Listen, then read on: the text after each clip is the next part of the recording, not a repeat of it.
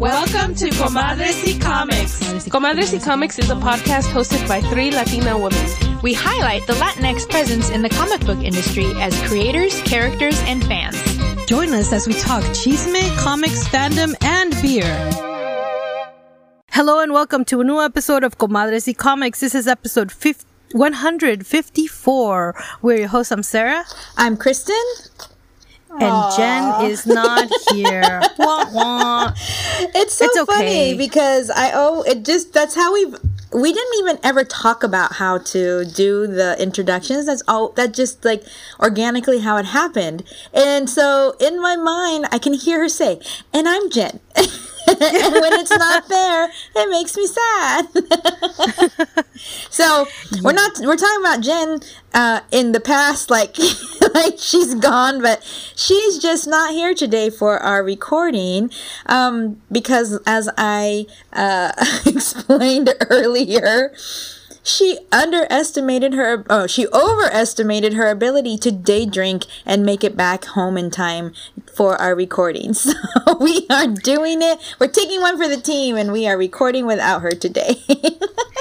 Yeah, plus, she really deserves it. I mean, she did all her finals and now she has this little snippet of time between finals and finding a new place and getting all her financial aid in order. So kudos to her. I'm not mad at her at all. I mean, I would have probably been day drinking myself. That's a lot. Yeah. That's a lot.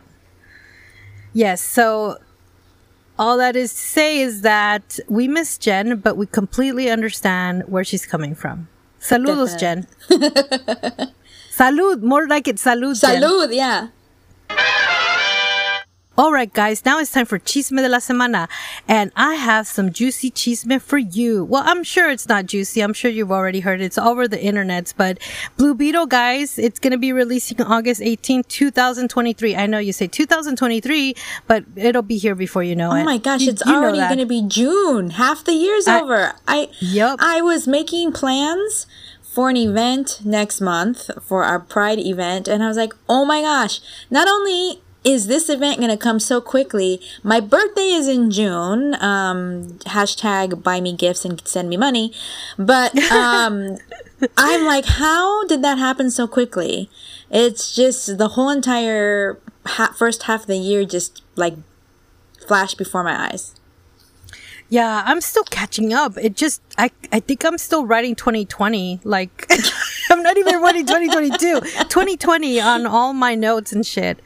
But yeah, no, I'm very excited about, like I said, Blue Beetle. There are some set photos that are now on the internets of Xolo Madrigueña in full costume on the set of Warner Brothers filming Blue Beetle, which is amazing. And fans aren't getting enough of that. They just love the costume. It looks amazing.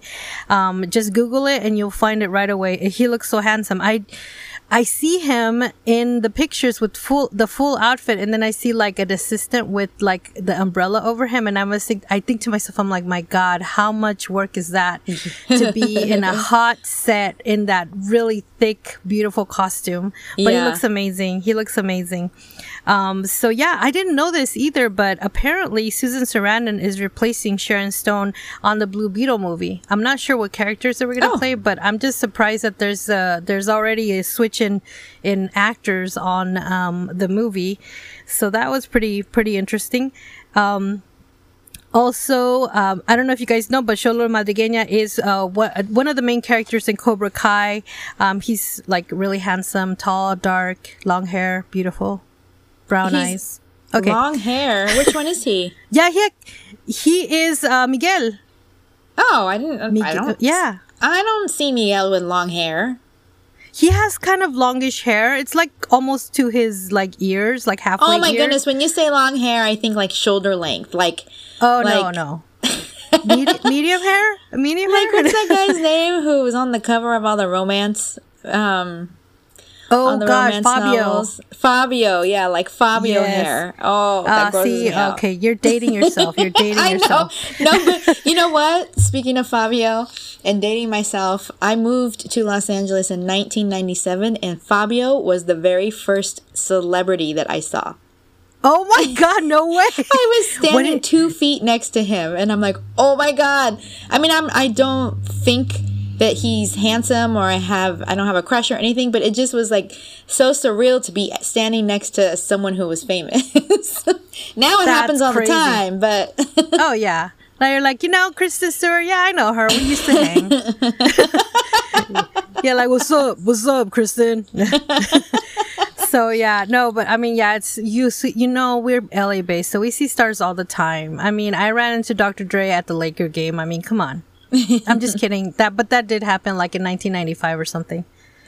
But yeah, that was like, a big highlight. But yeah. Anyway, so I'm really, really looking forward to this. The adapted screenplay is by Gareth Donner Alcocer, which he adapted Miss Bala, and I thought, oh my God, Miss Bala was such a good movie. But then I found out it was a remake of Miss Bala, which yes, with but it was still a good movie. It was just completely different with the same name. But anyway, I'm very, very excited for this standalone Latino-led superhero movie of a Mexican-American teenager named Jaime Reyes. So I'm super, super, super excited. So that's my chisme.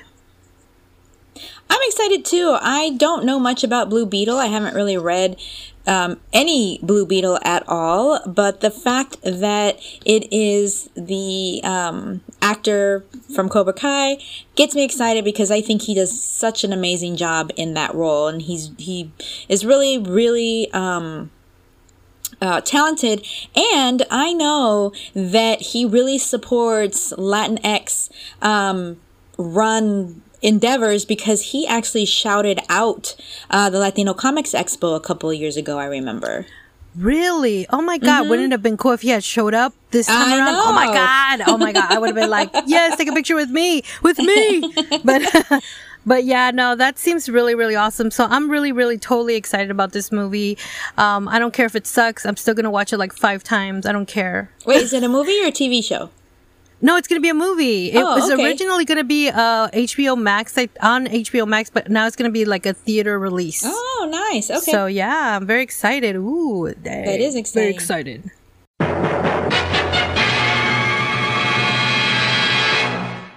All right, Kristen, you have something on your radar. What is on your radar? I do.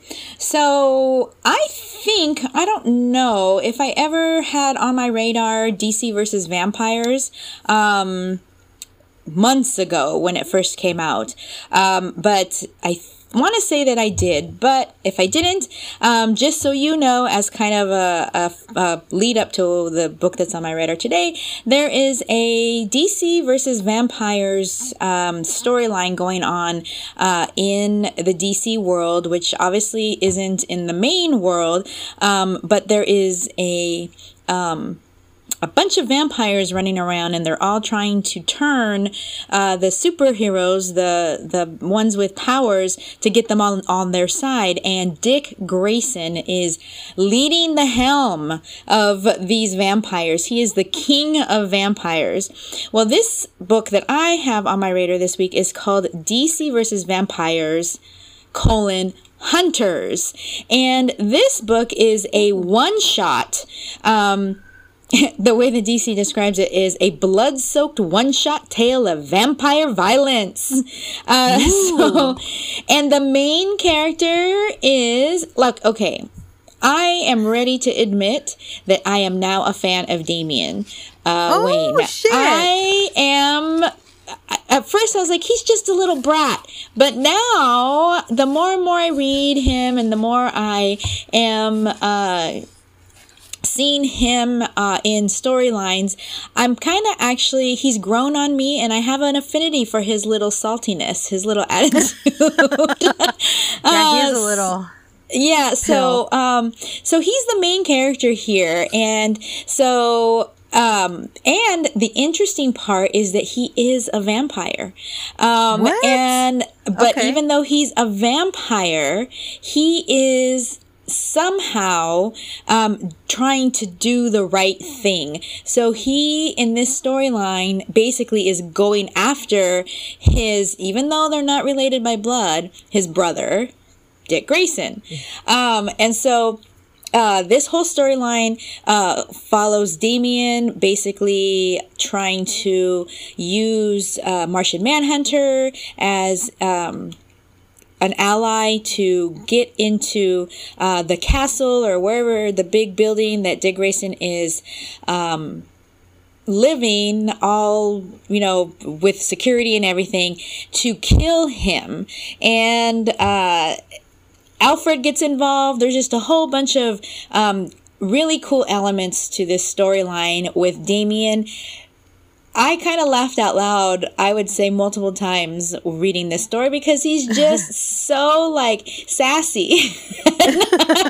And so I really recommend it. It's on my radar. And another thing about this book is that at the end of this one shot, it says the end, but then it has a question mark. So that leads me to believe that somehow they're going to continue this storyline somewhere. And the DC versus Vampires story really got popular, and a lot of people were buying it up. So I have to assume, just like Marvel Zombies, how that took off and people really love it and still ask for it to this day, even though it's been decades since it came out. I see kind of DC versus Vampires taking that same route. So on my radar, just came out this week, DC versus Vampires Hunters.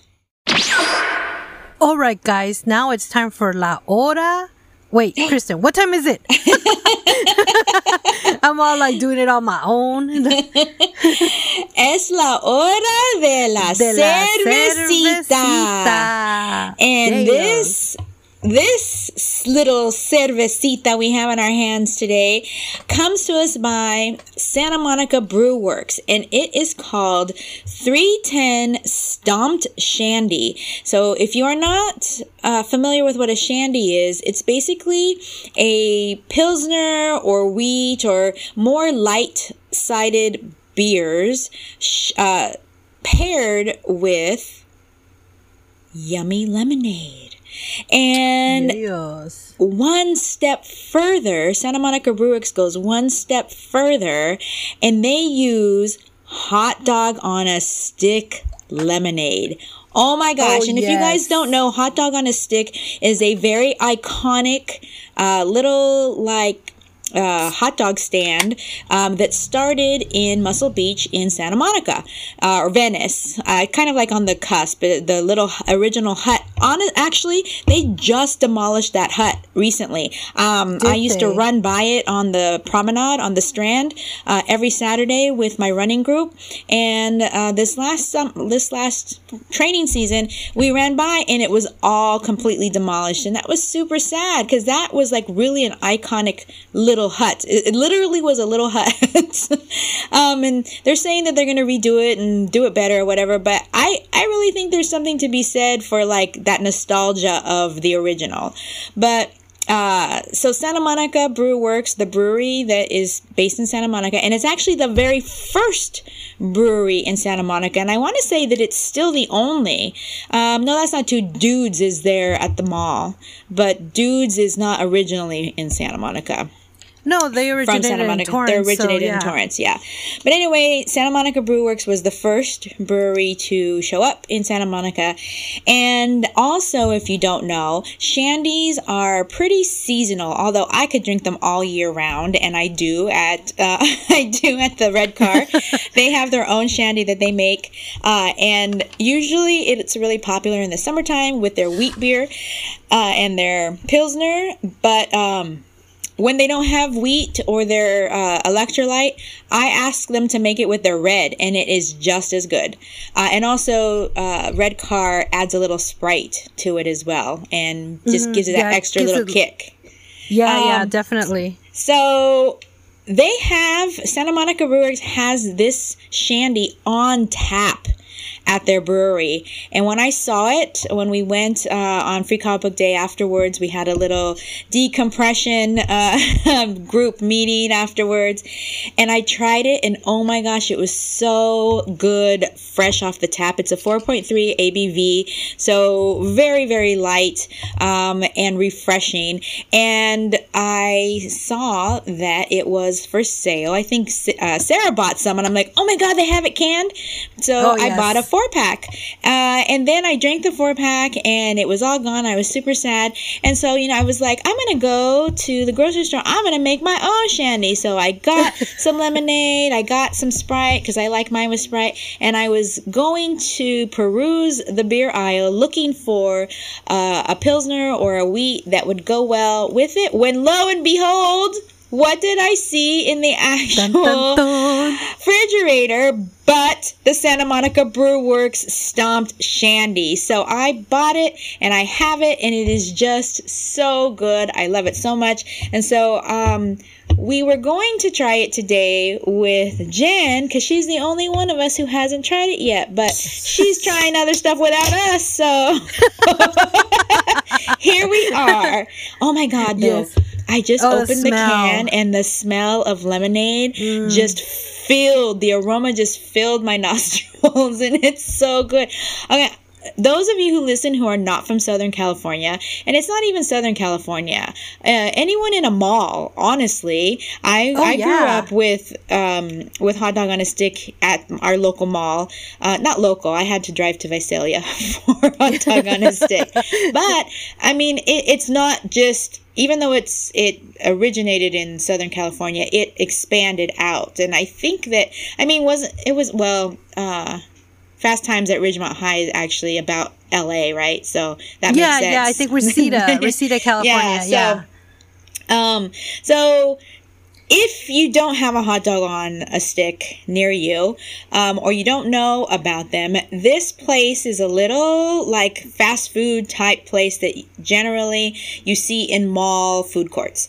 And they are well known for their hand-dipped corn dogs and cheese sticks, and their hand-stomped, quote-unquote, fresh lemonade. And the outfit that they make these poor employees wear are little short shorts with white, red, and yellow stripes. Maybe blue? Blue, yellow, and red stripes. Yes. And white. And then they have a little like cone hat that they wear, and like a little tank top. It doesn't matter if you're male or female. That is your your costume, outfit that you're wearing. And you can walk by the little stand and see people. It's almost like they have a jackhammer, but they're literally physically hand stomping the lemonade right there fresh for you. And I don't know what it is about that process or the lemons they make or what, but it is just magic in my mouth. Not only that, I mean, the girls that wore the little outfits, because they look like toy soldier like hats. Yes, big toy soldier kind of hats. Yeah. Yes, and so it's silly, but then it's kind of like, okay, so like so you guys know that Fast Times at Ridgemont High, they're like all the action's on the other side of the mall. Well, that was hot dog on a stick, all that action, because all the boobies were bouncing. Yes. And the little outfits, and I don't know what their hiring process was, but they were pretty much sort of like almost in the kind of iconic like Hooter girl kind of status. But needless to say, we all grew up watching them. You know what? That should be my Halloween costume. Hot dog on a stick girl. Oh my God, yes. That would be funny. But anyway, we're talking about this beer, and it is so freaking amazing. It really is. I didn't, okay, so like I wasn't, when Kristen used to tell me about shandies and how you would drink them downtown Torrance, I'm like, what is she talking about? Until we started meeting at Torrance. And then she's like, you should try a shandy. And I had it, and I'm like, oh my God, I'm going to have these every time I'm in Torrance. And lo and behold, that's all I do. Every time we go to Torrance to hang out, I always have to have a shandy. And it's always freaking so refreshing and delicious. Yes. My mouth is watering just talking about shandies that I'm drinking at the moment. It's crazy. But no, this one's really good. Really, really good. It's so fresh too. I really feel like a fresh sensation. I love citrus, and so I love lemonade. So this is just like perfect, the pairing with lemonade and beer, and I love it. So the back of the can says, Santa Monica Originals pair up for a beach brewed classic. Santa Monica Brewworks presents 310 Stomped Shandy, a bright blonde of California blonde ale. A bright blend of California blonde ale and zesty lemonade from Hot Dog on a Stick. Crisp and refreshing with balanced sweetness and a citrusy twist, like sipping a liquid sunshine. Ooh, I like that. I no, but know. it is. It's really, and then this is the perfect beer to have on a summer day. And today was Yes, hot. It it was pretty definitely warm. It is. wasn't in the 90s today, so I think it's perfect. Was it? Oh, I didn't even know. I think so. Oh, geez. Well, Torrance has a little breeze from the ocean, so maybe it didn't feel like 90 to you, but I don't think it was 90 here. Probably not. Probably yeah. like 86 or something. No, it was. It was the high today here was 72. Oh, I hate you guys. And we're literally like what? Like not even 10 miles away from each other? No, but there's a difference. Yeah, There's there a is. difference. Mm-hmm. Yeah. And anyway, are we ready to actually rate it? Oh, yes. Like, if I don't know what's on top of Super Saiyan, but that's what this is for me. Super Saiyan Plus, because I never thought that I would see a canned shandy from a brewery. I've seen canned shandies before, but they're like overly sweet. And this is sweet, but it is a very perfect balance. You get that rind taste, that lemon rind taste that some people kind of don't like, but it's like so perfect for this. And you know who else has a shandy? I tried Four Sons. I think it was Four Sons. Theirs was really good too. Four Sons? Okay. In Huntington Beach, when I did a run over there, they had a little brewed tap room, and they had one that was on tap, and it was really good. Yeah, I like their brewery. I went there once after the Cherry Blossom Festival. Oh, cool. Yeah, So- it's like 10-15 minute drive from there.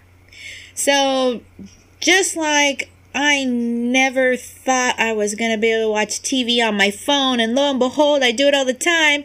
Another modern day miracle. Shandy in a can. So, Super Saiyan for me, I cannot recommend this enough. And if you are in Santa Monica ever, I'll meet up with you at Santa Monica Brewworks and we can have one together and just enjoy it. It is so good. Like I said, I can't praise it enough. And if you live in Southern California, do check out your local grocery store because I found mine in my local Ralph's here in Torrance, and Torrance is about 25 miles away from Santa Monica.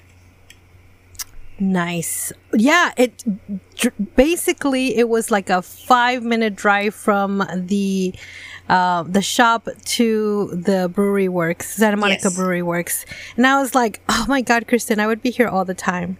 But then she said, after work, I just want to go home. So Yeah. it makes sense.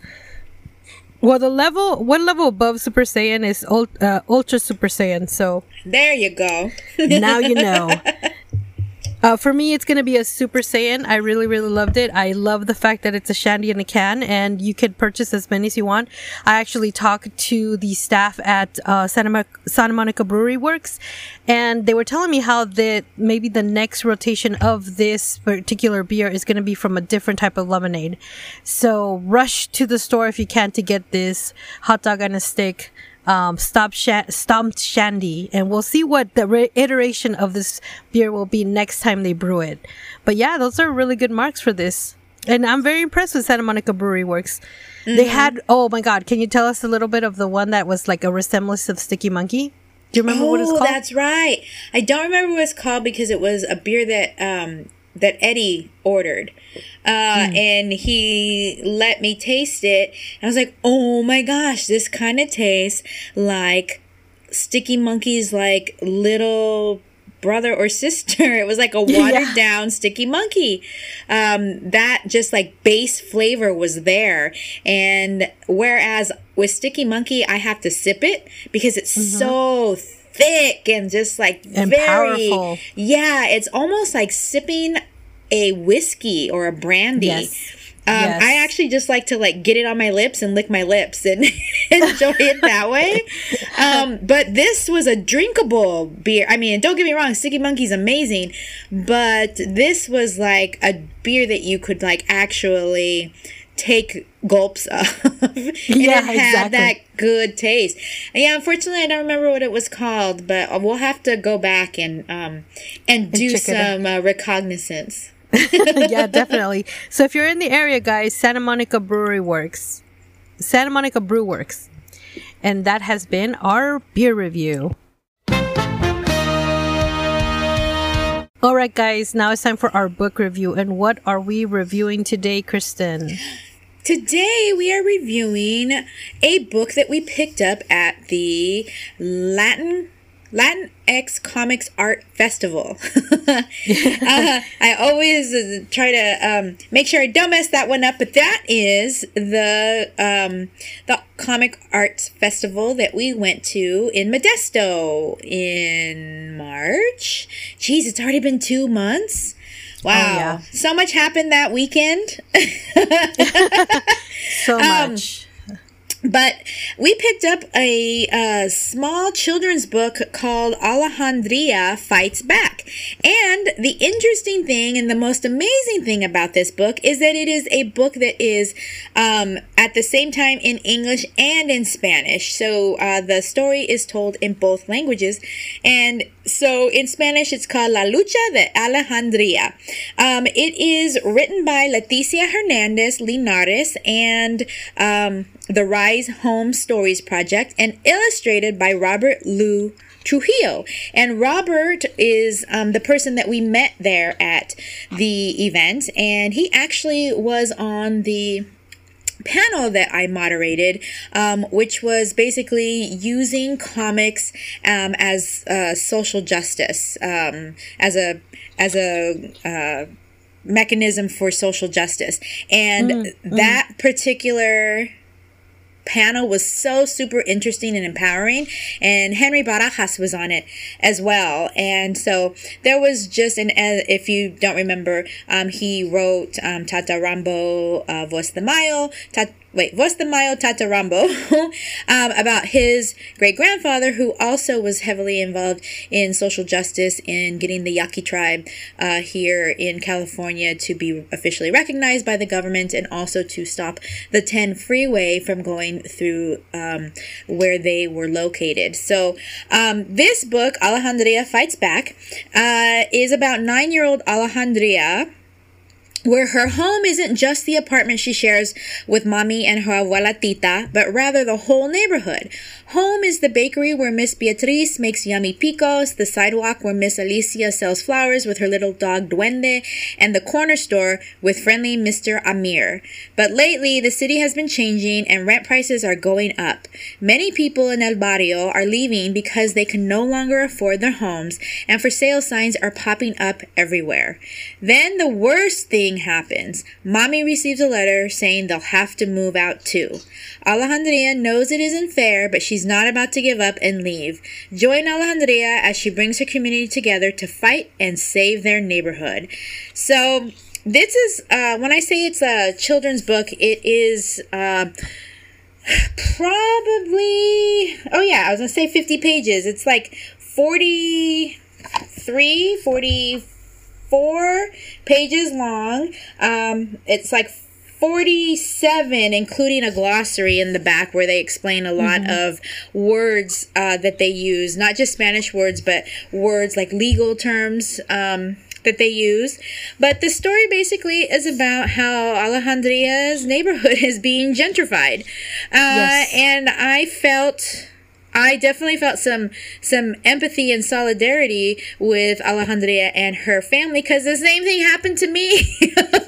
Oh, yeah, totally. Somebody bought the building that we lived in, and they wanted to get rid of people so that they could redo the apartments and charge a higher rent. And that is what happened. We all got displaced, and that's what they did. And they basically almost doubled the rent for the apartments. And they were small little 1-bedroom apartments, like seriously. And they were trying to get like $2,200 for them. Super like crazy. Ridiculous. Compared to what we were paying. Yeah. So, I really enjoyed this book. I think it is so important to teach young people that they have a voice and that what they say matters. Like I said, Alejandria is only 9 years old, and in this story, you actually see her kind of not wanting to speak up because she's like, I'm just 9 years old. Who's gonna listen to me? But she ends up going to city council and ends up saying what she thinks and what she believes, and actually people inspires people are very moved by what she has to say. So I really enjoy that part. As listeners know, I used to work a lot with youth, and one of the main things that I notice throughout all of my experiences is that people dismiss children and youth and teens, and a lot of times they have just as important things that they want to say and have to share. So I really like that that's what this book is about and what it focuses on, and that even Alejandria's mom has to kind of be brought around to recognizing that her daughter is basically very what's the word I want to say? Aware. She's very aware, but she's very moved, inspired. No. That Alejandria is. Well, now I lost my complete train of thought because I'm just looking at the beer can. And I'm like, oh, I want to drink.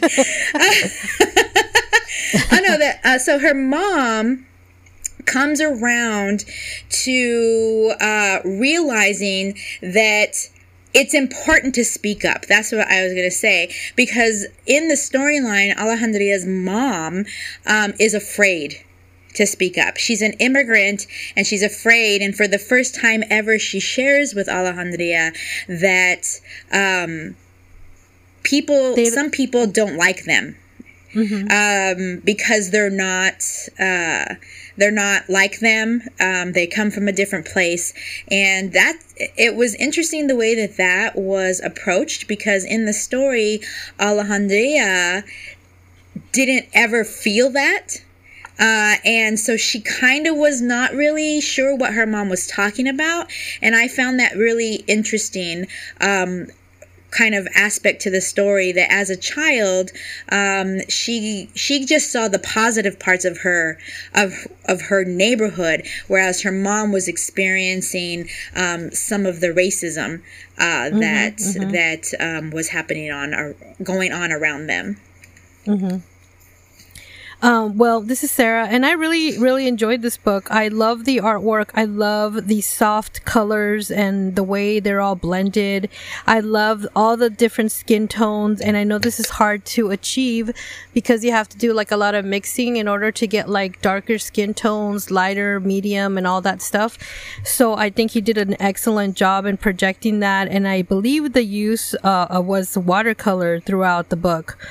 I also noticed that Alejandria is Nicaraguan, Nicaraguan American, and as you guys know, I am married to a Nicaraguan man. So I really loved going back and reading it in Spanish, because there are a lot of things that they were mentioning in the book in English that are very Nicaraguan, como gallo pinto, pulperia meaning like a grocery store, little shop around the corner. What in New York they call bodegas. They call them pulperia in Nicaragua, and she proceeded to call it pulperia. So I was like, wow, this is really freaking cool. They really were super, I wouldn't say severely, that sounds negative, but super mega Archie, that's a word that Frank showed me. It's kind of a Nicaraguan, Archie, super mega Archie. Oh, really? How funny. Yeah, super mega Archie. But it's very unique for the use in Nicaragua. So I really felt that they did their homework on actual translation for this specific family and this specific girl, Alejandria. So I really, really love that. I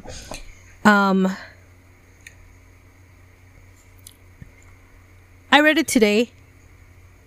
because I have a lot of work to do. And so like I always save it to the last minute, but I read it today. But it really hit me because we're on the cusp of things happening in our country that are just evil. I don't even know what other name to call it, just fucking evil, where children are dying in their schools where they should be safe. And anyway, so it just really got to me, you know, because these kids' voices are completely silenced forever. And here we have a book that is trying to show that kids have a voice and that we should listen to them and we shouldn't talk down to them and we should hear them out. And, you know, they could even shine a different perspective on a situation like Alejandria did with her mom. Like Kristen was saying, her mom was like, she was careful. And the only thing that I could think of for her to seeing that she was careful and they shouldn't cause trouble is because she might have been illegal. Yeah, that's what I thought as well. And so that's why she's like, you know, I don't want to fight this. I'm just we'll figure this out. But Alejandra was like, no, this is our home and we have to fight for it. And I loved how the grandmother was like behind her granddaughter and said, you know, like when we were in Nicaragua, like, and we weren't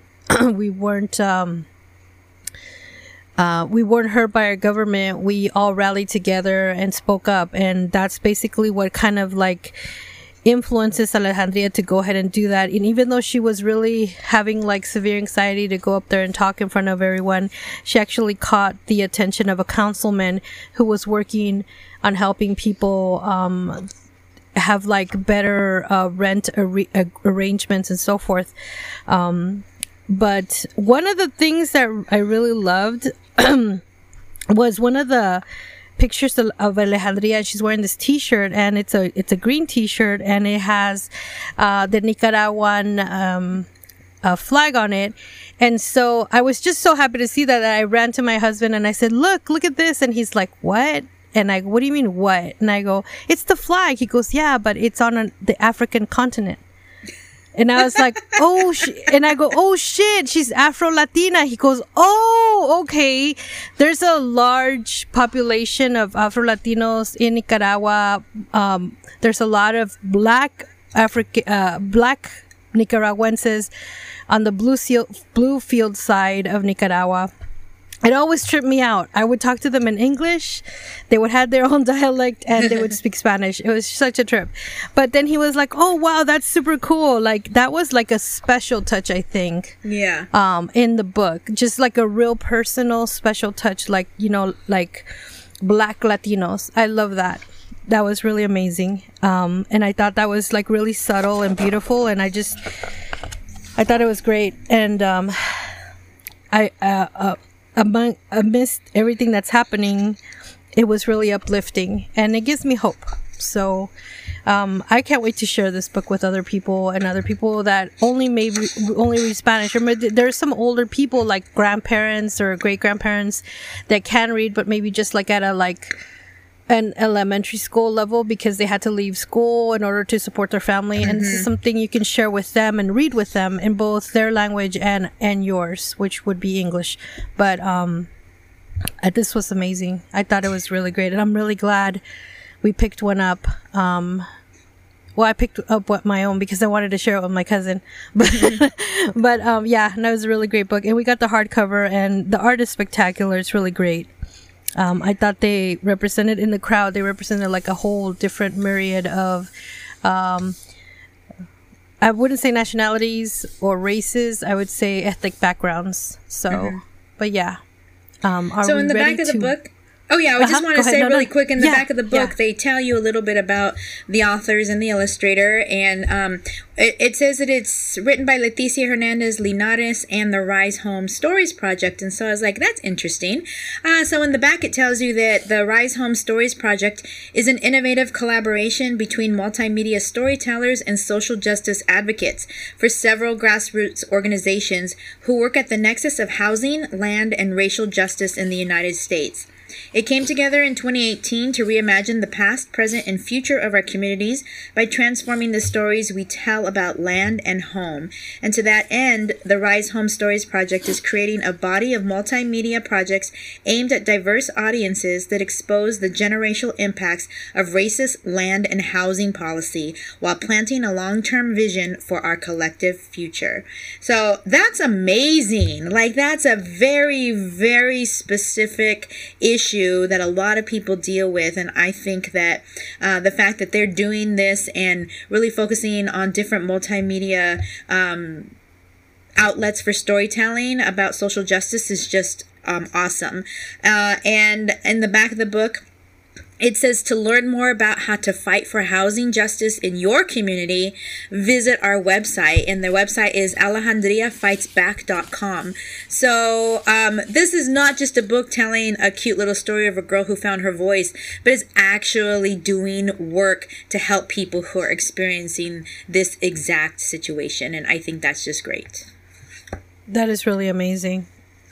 That is, I neglected to read the back, but that is, thank you for sharing that, because that, it's not only just, like you said, a heartwarming tale about a girl finding her voice, but there's an actual active movement behind the story as well. So I think that's wonderful.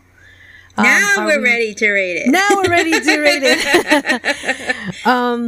I have followed this artist since the last time we were there. So I guess 3 years now. Nice. Yes. And he has all sorts of amazing artwork and focusing on loving yourself. I think he had the sticker saying "Black is beautiful," and it was just really beautiful. Like, all his artwork is amazing, and he's like really amazing. When you hear him talk, you're just kind of captivated by like how his mind works and how he's really passionate about his work. I haven't met the author yet, but reading from what is said on the back, I think it's amazing, and I'm a fan now, so I'm gonna give it the whole panaderia, because it's gonna speak to so many people. I mean, like I said, you could give it to a kid, or you could even read it with like your grandma that maybe just had to leave school early because she had to support her family, or your grandpa, or your uncle, or whoever. And it's in both English and Spanish, so it's really accessible for generations of people in your family. So I'm gonna give it the whole panaderia. And I wholeheartedly agree with everything Sarah said. I also am giving it the whole panaderia because social justice is definitely something that is close to my heart. I've worked in that area for almost my entire professional career before moving into comics, with both domestic violence and sexual assault, and then moving into social justice with youth involved with the juvenile justice system. So when I see these types of things being put out there into mediums that are more easily accessible to all ages and all backgrounds, it just really warms my heart. So the whole panaderia for this book. Absolutely. And shout out to the translator, because I just really felt that when she talked about Gallo Pinto, I was like, yes, girl, I know. Yeah, I know. And you just brought that up. You said you were going to bring some to a potluck. A potluck. Yeah, I was like, oh my gosh, I'm going to be able to try it soon. Oh, yes, yes. I won't make it. My husband will, because he's the cook of the family, but it's so good. And for those people out there looking for like new vegan dishes, this is definitely something you should try. Look it up. Make it. It's super delicious. Besides that, this is a wonderful book. The whole panaderia straight across. All right, guys. Now it's time for En la Librería. Kristen, what is En la Librería today? I almost was like, what? I don't do this. I don't do this segment. ¿Cómo? But I am doing a guest en la librería for Jen, who is probably on her like at least 4th or 5th drink by now. But we are today sharing a very special project that is being crowdfunded currently on it's Kickstarter. Very first or week and a half, I think, maybe. But it is on Kickstarter, and it is my husband's crowdfunding endeavor. It is the Complete Collectors Volume 1 funny comic about comics and wives. And so this is the story about Eddie, who is an avid comic book collector, and he loves his wife and his comic book collection, just not necessarily always in that order. It's a hilarious, almost true webcomic about balancing your comic book collecting with your married life.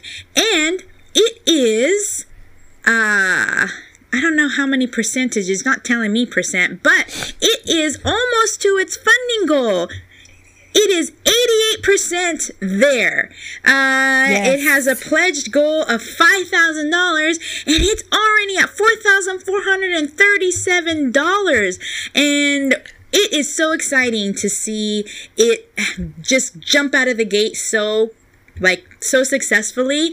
It was such a nail biter when he first started it, because he couldn't sleep the night before, because he was like, oh my God, is it gonna be successful? What's gonna happen? Is it gonna be, me just like sweating it out for the whole entire 30 days? But it funded more than half the first couple of days. And so now we're 88%, and there's still 21 days to go. So those of you listening, do you love comic books? Do you trip over long boxes all over the house? Do you have a significant other who has to live with your hobby? Well, then this book is for you. Collectors is a long-running comic strip, 10 years, that pokes fun at geek culture and the franchises that we all love, like Marvel and DC comics and films, Star Wars, Walking Dead, and more. It's not just about being a comic book nerd, but also about the significant others who have to live with us. So if you go to Kickstarter, and you can actually go to collectorsonkickstarter.com, and it'll take you directly to the Kickstarter link. You'll be able to see some examples of the strip and learn all about what you're going to get. So what basically happened is that since Eddie's been doing it for 10 years now, he has 6 volumes that he has published. So it's a weekly webcomic that you can read for free every week online. But he's been doing it so long that the ones that he published, so at the end of a year, he'll publish like an annual, but he's been doing it for so long that the ones he published for issues 1, 2, and 3, 1 and 2 are completely sold out, or 1 and 3 are completely sold out. Regardless, some of the books are completely sold out, and whenever he goes to conventions, people are always wanting to say, well, can I start with number 1? And even though this comic strip it's not sequential, you don't have to start with number 1. It's just like it's like a Sunday funny style strip. Each one is its own joke. He wanted to be able to present his earlier works for the people who are asking. So this is Complete Collectors Volume 1, which is a huge 200-page trade paperback that's going to be collecting the first 3 printed annual comics. So it's almost like an omnibus. And so these 3 annuals represent the first 4 years that Collectors was even in existence. And it's full of a lot of the early stuff that he did. The annuals, the printed annuals, always also contain exclusive stuff that you couldn't see online that he did specifically for the printed stuff. So for when people are like, well, why should I buy it if I can get it for free online? First of all, a lot of these strips aren't available online anymore, but also you get exclusive content. So you can support this endeavor for as low as, well, you can put whatever you want and not get anything, obviously, without a reward. But for $5, you can get a thank you if you just want to do that. But at $10, you get Collector Volume 1 digital copy, and then at $20, you get a digital bundle. Well, you'll get the Volume 1 copy plus all the other annuals, 4, 5, and 6. And then for $30, you can get a print copy, and There is a $50 where you get complete collector's print bundle, which is annual 4, 5, 6, and then print copy of the main one. There's also, if you go on to the Kickstarter, a variant cover, which was done by esteemed cover artist Jay Sullivan, who is a huge G.I. Joe cover artist, and he's just amazing. He's an amazing artist. And so you can get a variant cover too, but there's a whole bunch of different tiers here. If you're a retailer, you can even get a retailer tier. Definitely, I'm 100% biased, but definitely worth every penny that you're going to put into it, because it's about me and Eddie, but it's about me. and also a little push. Everybody who participates, everyone who donates or supports the Kickstarter will be entered to win a copy of Wolverine #1. Not just a copy of Wolverine #1, but a CGC graded 9.8 copy. I can't wait. I know. Wolverine oh my God. And he has 2 of them available. And, you know, I used to freaking own that comic. And just to have it in my, like, dirty little hands again will be, like, the highlight of my life. I'm so excited. Oh my God. I don't know what happened to my original one. I mean, we did a couple, we moved around twice, since then, since we had it. I say we, cause it was my brother and myself. So I don't know where it ended up, but I remember owning that comic, that issue. Wow. Yeah. Yeah. But funny story, or not so funny story, but fun fact. I discovered, I don't even know how, but somehow in the algorithms of Facebook, I discovered Eddie's collector's comic strip, and I started reading it, and I became a fan. So I added him. I liked his page, and then I would get my comic strips regularly. And then one day, I was gonna go to Long Beach Comic Con, and I was like, "Oh my God, Eddie from Collectors is gonna be there." Now, needless to say, had I done a little research, I would have known he was local to Torrance. But I thought he was from like Utah or Kansas or something, and I was of course, the white man is from Utah or Kansas. And I was like, this is gonna probably my only chance to get to meet him and have him, you know, sign a book. And so I went around the convention and I couldn't find his table, and I was like, God, you know, like, he's the only one I didn't get to see on my list. Like, I'm gonna go around again. He was in between, like, where you make the U-turns in the rows. He was on one of those tables. So I finally saw him, and I interviewed him for another podcast that we shall not name the name of. But my husband was with me, and we were just talking, and I was like, you know what? Your comic strip reminds me of my husband and my relationship, only instead of it of Kristen being me, Kristen is my husband, and I'm the comic book and, you know, Funko Pop and, you know, freaking toy collector. And, you know, so we had a little laugh at that. But it was thanks to him and getting to know him that he introduced me to his wife, Kristen. And then I was like, oh my gosh, she's Kristen from the comic. Oh my God. And we started talking, and that's when Kristen was like, we should do a podcast. And like 154 episods later, here we are, guys. Here we are, drinking beers and reading comics. Yes. So that's my fun fact for collectors. Yes, so that's all to say that in this very special segment of En La Librería, Collectors Comic, you can go to Collectors on Kickstarter. There you go. Go to collectorsonkickstarter.com, and you can find the Kickstarter, or you can go on Kickstarter and just search Collectors, because it was chosen as a projects we love that very first week. So that's such an amazing accolade for him to earn. And he's done Kickstarters in the past and it's never happened. And this one is just really, really being seen by a lot of different people. He's getting new people backing him that he's never had back before. So that's really, really exciting for all of us. And it's just an amazing thing for him to be doing and being able to see all that success. So go to collectors on Kickstarter.com and support your local indie comic creator.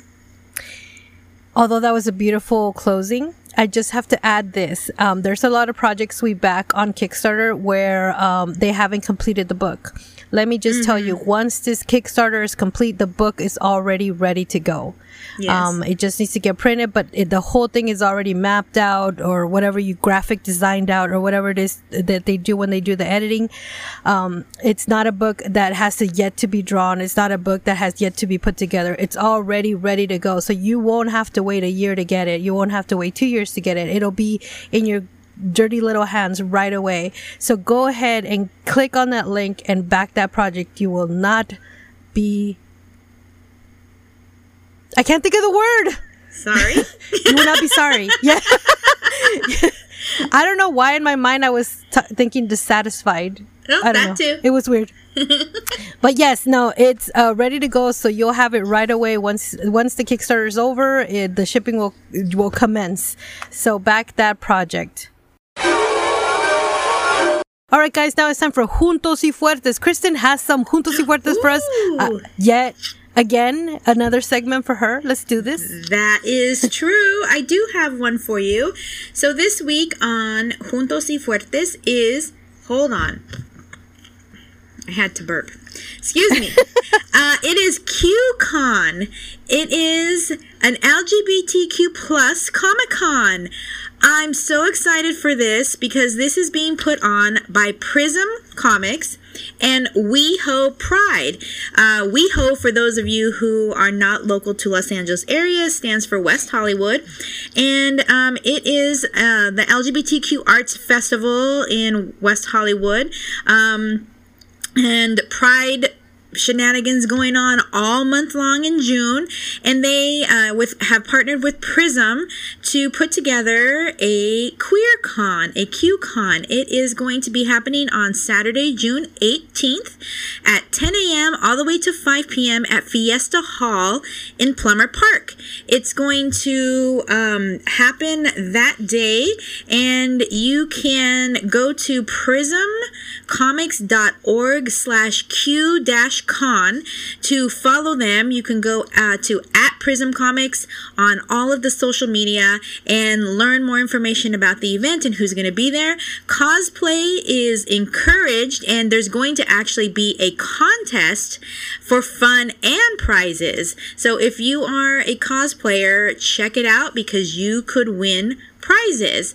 Some of the people who are going to be there are Tara Madison Avery, who is the she runs Stacked Deck Press, and that is the publishing company that published We Are Still Here, the book written by and about trans creators and people and characters that we absolutely loved. I'm not sure what episode that was on, but just you could search for that episode to listen to. David Boer, AC Esguera, Sina Grace, who funny little tidbit and connection to Sina. Sina used to work for Howdy Ho Comics back in the day when he was a teenager, and then went on to be an editor with Image and Skybound. He edited the Walking Dead comics for years, and he also does his own comics. He wrote Silver Surfer during the time where Silver Surfer came out. So it is just a plethora of amazing creators that are going to be here. I'm staring at a huge list of creators that are going to be there, and you would be remiss to not go and experience all the amazingness that will be there. So, and the cool thing about it is that it's going to be the very week before Heidi Ho has their Pride Con in conjunction with Santa Monica, downtown Santa Monica.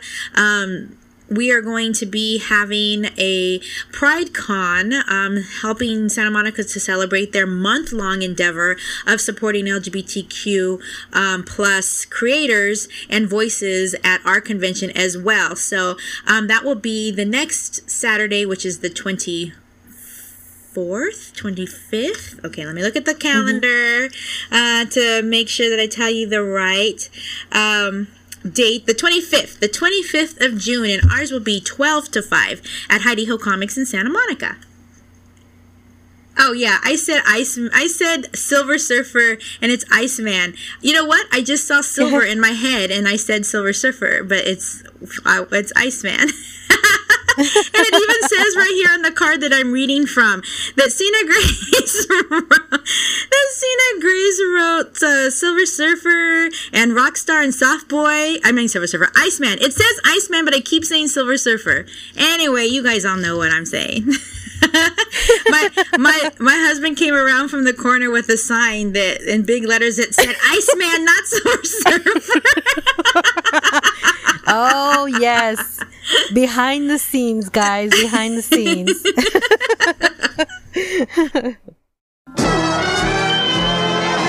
All right, guys, now it's time for saludos, and saludos goes out today to a fellow podcast, because I feel and I know that there is enough room for all of us, and we already know that everybody has a podcast.